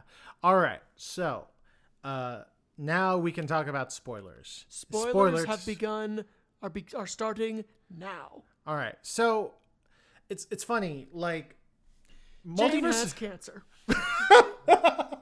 Well, I was gonna say a little more no, tactful. I was gonna talk about how like Multiverse of Madness was really hard to talk about because we didn't want to spoil that Scarlet Witch is the villain, which is like the first reveal, right? Yeah, it's but, early. But you know, all the reveals in so because she's so involved in the plot, or because her evilness is so central to the plot, it was really hard to talk about her in Multiverse of Madness. But because Jane herself is trying to hide the cancer from everyone else, we can avoid talking about the cancer. Yeah. You know, because it's like, okay. It's not clear. Well, no, she has cancer, but it's not like the cancer. The movie depends on everybody knowing that she has cancer. Sure. So, but yeah, no, Jane has cancer and it's stage 4. And the movie doesn't explain how she got it. Well, this is actually really weird. So I don't think it needed to, though. Well, so apparently Taika Waititi cut out like 45 minutes from this movie. Like this movie was going to be like standard 2.5 hours long, and Taika Waititi cut it to under 2 hours. Wow. And if you remember that Jane, after we see her do chemotherapy, she's in her lab talking with Stellan Skarsgård's character, Dr. Selvig, about her blood. And for a moment I was like, oh, was getting infected by the Aether what gave you cancer? Ooh. Oh, that sucks. But then, you know, they never bring that up again. They never bring up what exactly caused her cancer, but I feel like that was going to be a plot point, that her getting exposed to the Aether caused her cancer, and going to New Asgard was her trying to find a way to see if the Asgardians could do anything about it. That's my theory, though. Just going by the fact that Taika Waititi said he cut out like 45 minutes from this movie, and the fact that like Dr. Selvig says, this is affecting your blood, this is affecting your ability to handle the cancer. And I was like, oh, that must be it, because why else would some foreign thing cause her cancer? But they never bring it up again, so I guess I made it to the cutting room floor. But yes, she has cancer, and this is kind of another complaint I had about the film. So they say she has like 6 months left to live, and after she becomes the new Thor, she gets sicker, and they say that Mjolnir's causing it, but they never explain how. Well, I more got the interpretation that Mjolnir wasn't doing anything because she was no longer getting treatment in that sense, because she was no longer feeling the effects of my interpretation of that, truly, and maybe I misunderstood, because she was no longer feeling the effects of said cancer with Mjolnir, because it's kind of like, it'd be like if you got completely numb to something, but something was still killing you. You know what I mean? Oh, like if you had SIPA. Yes. That was my interpretation. It's not like Mjolnir was actively doing something. It's that if you don't feel the effects anymore, you're not going to get better. So here was the thing, was that like when Thor says, if you use Mjolnir again, you're going to die.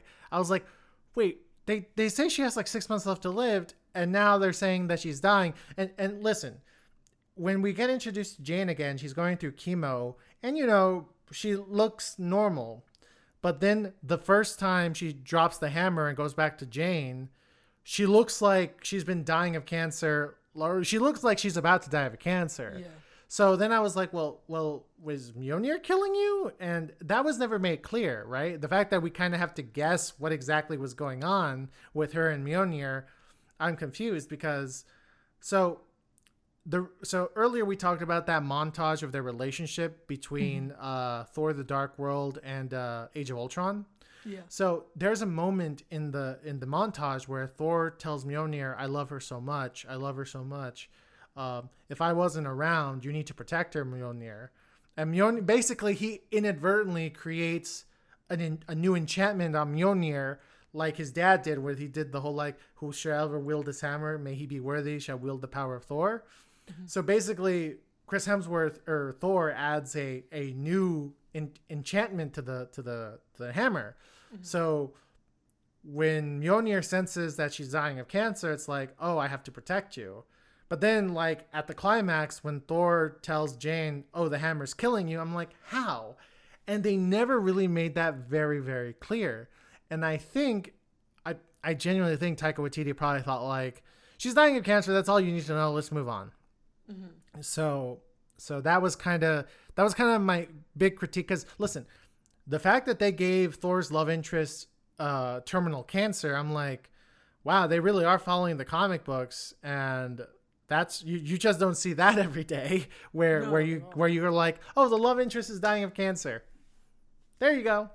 That's you know. And for the most part, Taika Waititi treats it with a lot of seriousness and somberness, except when Jane finally admits to Thor that she has cancer, he goes like, what? And she goes like, cancer? I don't have cancer. I don't know why I said cancer. And that's when I was like, Taika, really? You're going to make a joke about cancer? What? Oh, you were doing so well in this topic. Anyway. It ended quickly, though. Yeah. It ended quickly. So after they leave the gods... Oh, so yeah, she has cancer and she's dying, and somehow Mjolnir's causing it or making it worse. I don't know. So anyway, when they meet with Zeus, Zeus and Thor have a fight, and Thor takes Zeus's thunderbolt and stabs him in the chest with it, and Zeus falls down. So they're convinced they killed Zeus, so they run away from the gods, and they're like, well, now what do? I guess we face Gore on our own with this lightning bolt. And see, you made mention of this earlier, that one of the most creative fights is that Thor, Jane, and Valkyrie go to like whatever home planet the sword is from. Yeah. And everything is like totally black and white. Everything's in black and white, and hardly any sound exists. And basically you have an extended fight scene between Gore and Thor, Valkyrie, and Jane that's in black and white with a bunch of chiaroscuro in it. And credit to Taika Waititi, it is a very creative looking fight. Oh, it's great. It's so German great. Expressionistic. Yeah. And that's what tells me it's interesting that, like, okay, so Taika is very capable of doing other things. He is just actively choosing to do what is making him popular right now. Mm-hmm. But one thing I want to get into is not just this fight, but there's another fight, and this is a spoilery. But as we mentioned earlier, Gore abducts the kids. And so at the end, they need to fight Gore before he... Wait, do we know what Gore's... Did we reveal yet what Gore's doing? No, I was going to get to that. I'll let you get to that. Yeah, so they have this fight in black and white. It's really cool looking. Yeah. Gore stabs Valkyrie in the stomach, and at first we're like, oh shit, is this it? Is Valkyrie going to die? Because earlier Valkyrie's like, I'm going to this mission because I want to die, quite frankly. You know, go to Valhalla and all that. Mm-hmm. And then it's like, oh, I guess she's going to die and go to Valhalla. But she doesn't. They go back to Earth and New Asgard, and Valkyrie goes to the hospital, and Jane goes to the hospital, and she's really, really dying of cancer. Mm-hmm. And yeah, so Thor's like, okay, I guess I gotta go. Oh, well, before that, actually. So during the black and white fight, Jane realizes that Gore wants to go to the center of the universe and meet eternity. Mm-hmm. But the only way he can do that is by using a Bifrost to unlock the door. Which was clever that's what they did. Yeah. So the only thing in the universe that creates a Bifrost is Thor's battle axe. Mm-hmm. So basically she's like, oh shit, he wants to steal Thor's battle axe. And when Thor decides to take Valkyrie back to Earth, to New Asgard, so she can see a doctor, right before they fly away, Gore is able to steal the battle axe. Mm-hmm. So anyway, Thor leaves them at the hospital, tells Jane, do not use the hammer anymore because you will die. And he somehow knows how to use Zeus's thunderbolt transport himself to the center of the universe. And I accept that because they're both gods of thunder and lightning, so I accept that completely. It is a little loose. It is a little loose, I admit, but that's why because in earlier scenes he's like, thunder is the sound lightning makes, Zeus says. So I think there's like a connection there, and I somewhat accept that. Like them going like, oh, they're both thunder gods. They both know how to use like thunder powers and thunder weapons. I was still like, how did you even know that Zeus's lightning bolt could do that? Okay, whatever. Anyway, he goes to the center of the universe. The kids are there with Gore, and Gore has basically convinced Stormbreaker to start creating a Bifrost to unlock the door to eternity. Mm-hmm. So Stormbreaker's doing that. Gore's there waiting, and Thor gets the kids free, and he's like, well, since you're all Asgardian, I'm going to need you to fight these shadow monsters that Gore can make. And the kids are like, well, we're still kids. We don't know how to fight. And he's like, well, now's the time to learn how to fight. So then he goes, okay, kids, just to give you an added bonus, for temporary, you all will temporarily have the power of Thor. So he gives the kids his powers temporarily. They all get supercharged, and they all start killing the shadow monsters. And it's great. It's great. Pretty funny. It's pretty funny. Like it's funny, but it's not like. Whereas other times I felt like the humor was shoved in. This one it felt natural because it's like, oh, these kids who are super strong, almost immortal being aliens. Mm-hmm. You know, they're strong. They can fight, and with Thor's lightning powers, that makes it even better. Oh yeah. So they're fighting the shadow monsters. It's a really good moment set to Guns N' Roses. It works. Like I gotta say, it was silly, but it was one of the few quote unquote silly things in the movie that I was like, oh, this works really well. Mm-hmm. So Thor and Gore go at it. They start fighting, but then Gore gets the upper hand, and somehow or another, back on Earth, Jane feels that Thor is losing the fight. Mm-hmm. So what she decides to do is that she takes Mjolnir and takes Valkyrie's Pegasus horse, because the Pegasus horse can also travel across the universe, and she shows up to help him fight Gore. They fight. She kicks his ass. She breaks his sword. He tries to reform the sword, and instead she creates like the biggest like shockwave with Mjolnir. And just as all that is happening, Thor's battle axe Stormbreaker breaks the lock, and boom, they're in the center of the universe in the middle of Eternity. So Eternity is actually a Marvel character. Like it's like this big like outline of just space that does ask you like, what is your desire? Let me show you all the secrets of the universe, blah, blah, blah, blah, blah. But in here, he's just standing there, like like just doing nothing. It looks like a statue, even though you see the universe inside of him or inside of it, I guess. Yeah. It's given more vague terms in this. Yeah. Much more vague. Like it's not talking or anything. And one thing I want to point out that I liked that Gore kind of reverted back to what the only thing he knew, which was praying to it, because that's all he knew. Yeah, that's all he knew. So with the sword destroyed, Gore is now dying. Mm-hmm. And Thor is like, because that's the other thing, they established the sword, it gives you a lot of power, but it slowly kills its host. Yeah. So Thor goes up to Gore and says, because Jane's there and she's dying of cancer because Mjolnir can't stop the cancer anymore, or is made it worse. I don't know. I still don't get that. I genuinely think it's that she's not feeling the effects, but it's still happening. That's how I. If I'm adding too much, fine, but that's how I choose to perceive it. So Thor tells Gore, listen, I know you're going to wish that all gods die. I'm just going to be with Jane because she's slowly dying, and these are my last moments. I want him to be with her because I love her. Mm-hmm. Right? So Gore goes there, and he goes like, I don't want to kill all gods. I want to bring my daughter back, but I'm dying, and I'm scared she's going to be all alone. Mm-hmm. And Jane, who is also dying, tells him, listen, if you bring your daughter back, Thor will take care of her. And Thor says, yes, I will take care of her. So Jane dies, and here's the crazy thing. She doesn't die normally. She dies the way Odin died, the way Frigga died. Like, when an Asgardian really dies, they turn to dust. And at first I thought glittery dust. Glittery dust. And at first I thought that was a little weird. I'm like, why is she dying like an Asgardian? Okay, whatever. So she dies. And Gore, in his last breath, eternity turns into his daughter. Mm-hmm.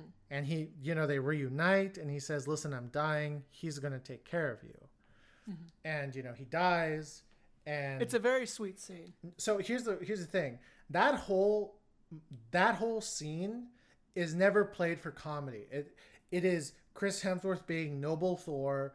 It's Jane Foster being this woman who is dying but has accepted her death.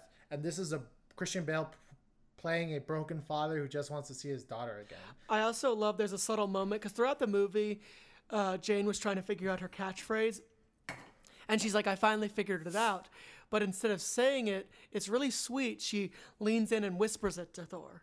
Yeah. And he smiles and laughs and says, that's perfect. And I'm like, I really liked that touch. That's really nice. Yeah, really and truly, all the jokes stop the moment the kids defeat or all the funny stuff stops the moment the kids defeat the shadow monsters of Gore. So it is played very, very well. It's very sweet. And then we cut to New Asgard. The children have been returned. Valkyrie has decided to bring it upon herself to train these kids to be the next Asgardian warriors. And she looks like she has purpose in life. So again, I complained that during the whole movie, she doesn't really have anything to do. But then at the very end, they give her something to do. This is what they give her to do. Mm-hmm. And so Korg, and something I forgot to mention, during that confrontation with Zeus throws his lightning bolt first and it destroys Korg. And you think he died because, he just turns into a pile of rocks. Mm-hmm. And they make a big joke out of this. It turns out the only part that really matters for those aliens is their face. Well, more specifically, he said his mouth. Well, his mouth and eyes. That's the only thing that really matters to keep them alive. Mm-hmm. And then he somehow gets his body back. And he meets a guy named Dwayne, which is obviously a pun on The Rock because it's a rock named Dwayne The Rock Johnson, with the famous Johnson mustache. No, yeah, it was funny. I was like, yeah, they're making fun of The Rock. I get it. Mm-hmm. And he meets Dwayne, and they decide that they're going to create a lava baby together. Which I don't know. He explained how it works. But I was like, how did you get your body back? Right? Probably a similar way. Somehow. Went into the lava, got a new body. Probably. So that's the end of his arc. And Thor has decided to raise Gore's daughter as his own. Now, something we didn't mention. The little girl is played by Chris Hemsworth's actual daughter, mm-hmm. India Hemsworth. Yes. And they have a little scene together right before the end of the movie. And you can just tell that this is the chemistry between father and daughter. Mm-hmm. That I'm like, oh, this has to be his kid. And it turned out it was. And it works. It works really well. You totally buy Thor as a dad. Or she calls him Uncle Thor. So Thor as an uncle, as the lovable uncle. Mm-hmm. It turns out because she's made from eternity that she apparently has some crazy eternity powers that we don't really get a chance to see. We just see her, her eyes glow and things break, but that's about it. So, they do these cute father-daughter things, and then it turns out that they're on a spaceship on a planet and that they're there to help these people who are at war with these monsters. And it ends with them going to battle against the monsters, and everyone's happy, yip, yip, hooray. But now, the two post-credit scenes. Because there are two. Yeah. The first one is after the main credits. Turns out Zeus is alive. He did not die. Yeah. Because, he's a god. He's immortal. He's a god. It's not going to, yeah. And he's talking about how mad he is that humans don't worship gods anymore. They worship superheroes. Mm-hmm. And that he wants to teach Thor a lesson. And you think he's just monologuing, but it turns out no. He's actually talking to his son, Hercules, played by Brett Goldstein from Ted Lasso. And he also has a Greek accent. Yes. So here's the thing. If you had told me, even in 2012, after the Avengers came out, that like, hey, Hercules is going to be in the fourth Thor movie, I would have looked at you and be like, no. Hercules is... There'll be so many other movies before they bring up Hercules that it'll be like 20 years before... So even after Zeus, you're like, are they going to talk about that? That never popped into your head? No, when Zeus popped up, I was like, they'll do Zeus, but they're not going to do Hercules. Because Hercules is his own, like, Marvel character. No, yeah. And they did. So now I'm thinking, well, he's either going to be the villain or the partner of Thor in the fifth Thor movie, or he might get, like, his own Disney Plus show. I don't know. But you know, he looks very comic accurate. Like, I gotta say, he even has like. I looked it up. I looked it up after I went home, and I was like, oh wow, yeah. Yeah, he even has his club. So, mythological Hercules didn't have a sword. He had a club, right? And Stan Lee and I forgot who drew it. Jack Kirby.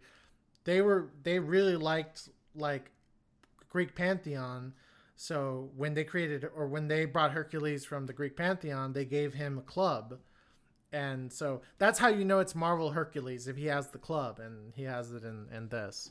So it's gonna be interesting to see where he pops up. He might pop up in where else could he pop up? We'll see. Well, we'll see. Now the last post-credit scene. So throughout the entire movie, they make jokes and references about Valhalla and how when Asgardians die in battle, they go to Valhalla, right? Jane, as you remember, died like an Asgardian. She turned to golden dust. Guess where she appears but Valhalla? And guess who's there waiting for her? Idris Elba. Idris Elba is there waiting for her as Heimdall. And that's another thing. Heimdall's son is in this as a kid. Yeah, he's one of the kids. He's like the leader of the kids, or he's the one that's communicating with Thor, telling him where the kids are. Because he has some of. By the way, that actor looks so much like Idris Elba. I was like, is that like his actual son? But it's not. It's not, for the record. But yeah, it's not. Now, here's my thing. So in the Marvel comics, Valhalla isn't a different planet. It's like a different realm of reality. Because Asgardians are, in effect, immortal. When they die, they just go to a different reality, being Valhalla.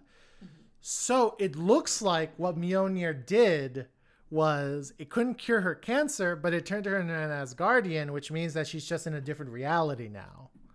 Right? So one or two things are going to happen. One is either when Chris Hemsworth does his last Thor movie, he's going to die, and it's going to end with him and Jane reunited in Valhalla. If that happens, I don't think that's going to happen. Wait, did you say last Thor movie? Yeah, his last Thor appearance. Okay, because I think that's going to happen in a Avengers movie. I don't know which one. Yeah, it's going to be his last appearance, and it's going to be like with Chris Evans and Steve Rogers, where it's him reunited with his love interest in his final appearance. It's either that, or in an Avengers movie or a Thor movie, Thor is going to access Valhalla and he'll be reunited with Jane and he'll be able to bring her back to Earth. And then they'll live happily ever after. It's one of those two options that's going to happen. Because I was like, wow, they really are going to kill Thor's love interest like they did with Captain America. And then it's like, oh no, she's going to be back. She's either going to be there waiting for him or he's going to take her out. It's going to be one of those two. So yeah, that's pretty much all the big spoilers of Thor Love and Thunder. The movie didn't explicitly set up like another movie outside of, Hercules going to fight Thor. We don't know if another Thor movie or if like he's going to have his own, like nothing like that. So the film just ends with a Thor will return. So there's either going to be a new Avengers movie or there's going to be a new Thor movie on the horizon. We don't know. Or do you think he's just going to be Doctor Strange, where he just appears in other stuff? I mean, if he is, I haven't seen or heard anything that he would logically appear in. You know, usually rumors start circulating that, oh yeah, he's going to be in this movie before they announce the official casting. This is true. Yeah, but who knows? Who knows? But anyway, this is our last Marvel movie of the year. I know. And this is the last Phase 4 project. Oh, really? So next is a Marvel? Is an Avengers? No. Phase 5 is next. I don't know what Phase 5 is. Because I always thought they ended a phase with an Avengers movie. They're just gonna go on. Yeah, no. After Phase 3, they said that that Phase 4 was not gonna have any Avengers team ups. Interesting. Wow. I'm gonna see what's gonna be Phase 5.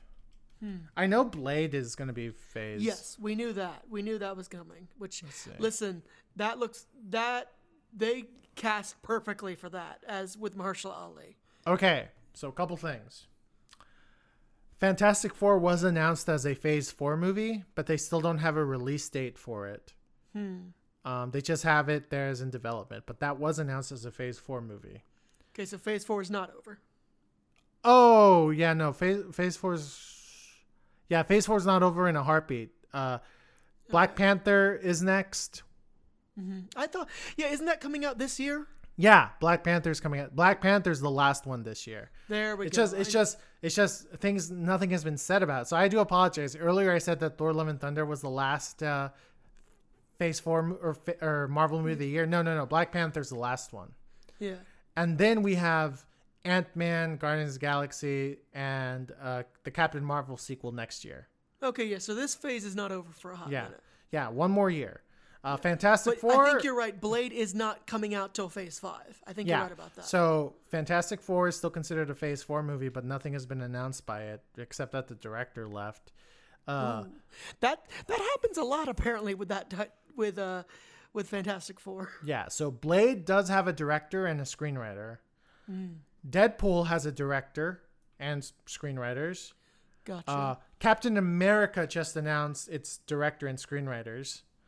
And, Shang-Chi apparently is getting a sequel. And apparently there's going to be a Thunderbolts movie. So I'm kind of amazed that they're going that route after, I guess Seaman Lee's Reddit posts weren't as bad or didn't affect him as much as I thought it would. Nah, I mean, it's Reddit, you know. No, I know, but it was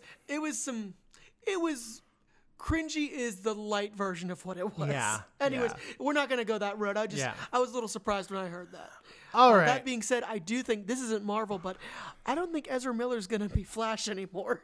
Yeah, But we'll talk about that on the Shazam and Black Adam podcast. Yeah, we'll talk about that then. Yeah. All right. Well, this has been What Do You Think? I'm Al. I'm C. Later, everybody. Good night.